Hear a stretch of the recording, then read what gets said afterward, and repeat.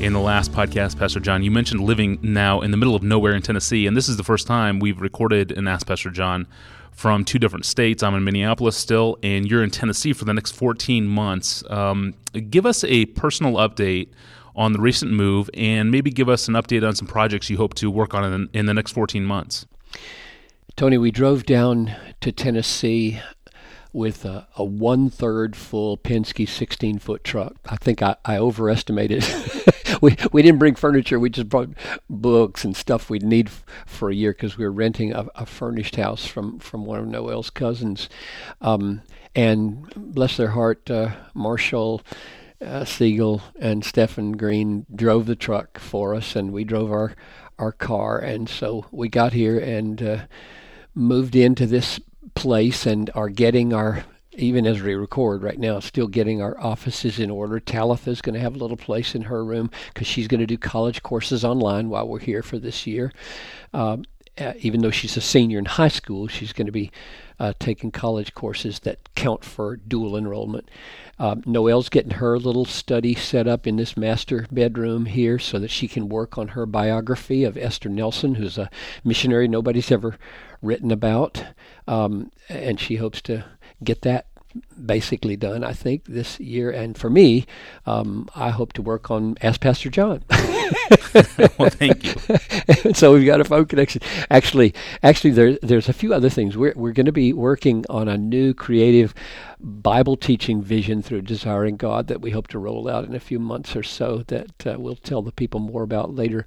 And then there are at least 3 book projects and a fourth that I'm not decided on yet. One is called 5 Points Toward a Deeper Experience of Grace, to help believers know what has happened to them so that they can enjoy God more and love Him and feel the sweet thankfulness that comes when you know what He really did for you and can help you then spill over in gospel telling for others.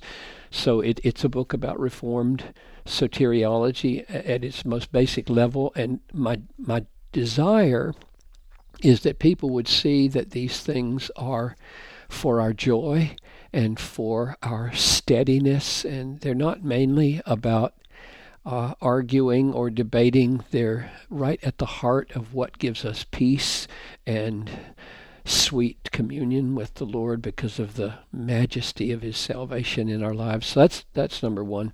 Number 2 is called A Godward Heart, Treasuring the God Who Loves You, 50 Meditations for Your Joy. It's a collection of 50 short readings, and the vision behind this is that we've published a Godward Life 1 and a Godward Life 2 and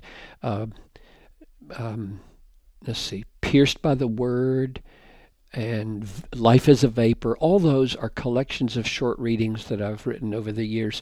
And our aim is to try to get that number up to 365 so that we can then publish a series of volumes in which we have a reading for every day of the year. So this is a step in that direction.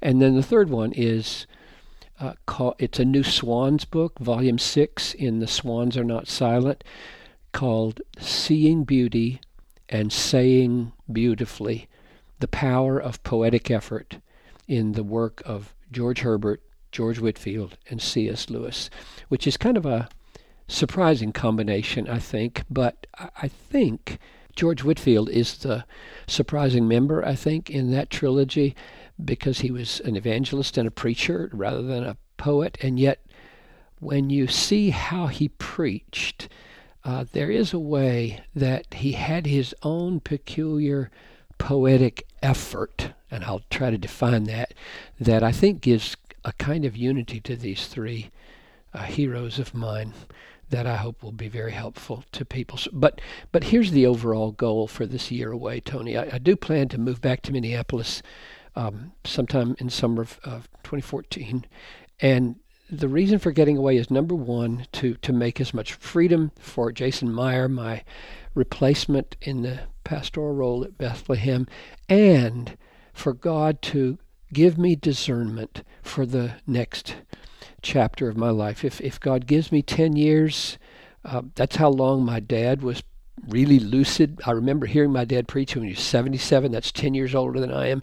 And it was a powerful sermon. I've got a video of my dad preaching at 77. I said, boy, if I could preach like that at 77, I would be so thankful. So if God, I mean, I think we should always plan for life, but never presume upon life. And so I'm going to plan for it. And the question is, what is the configuration of teaching at Bethlehem College and Seminary and producing audio and video and written content for Desiring God and speaking at conferences and ministering to missionaries and encouraging pastors, all those things that are possible now. Lord, show me. So I would ask people as they listen to this, just join me in prayer that this year would be a year of great illumination so that the last chapter could perhaps, in God's mercy, be the most fruitful of all. Thank you, Pastor John, and thank you for listening to this podcast. We do appreciate your prayers for Pastor John in this next year. And if you have any questions, please email those to us at AskPastorJohn@DesiringGod.org. At DesiringGod.org, you'll find thousands of other free resources from John Piper. I'm your host, Tony Reinke. Thanks for listening.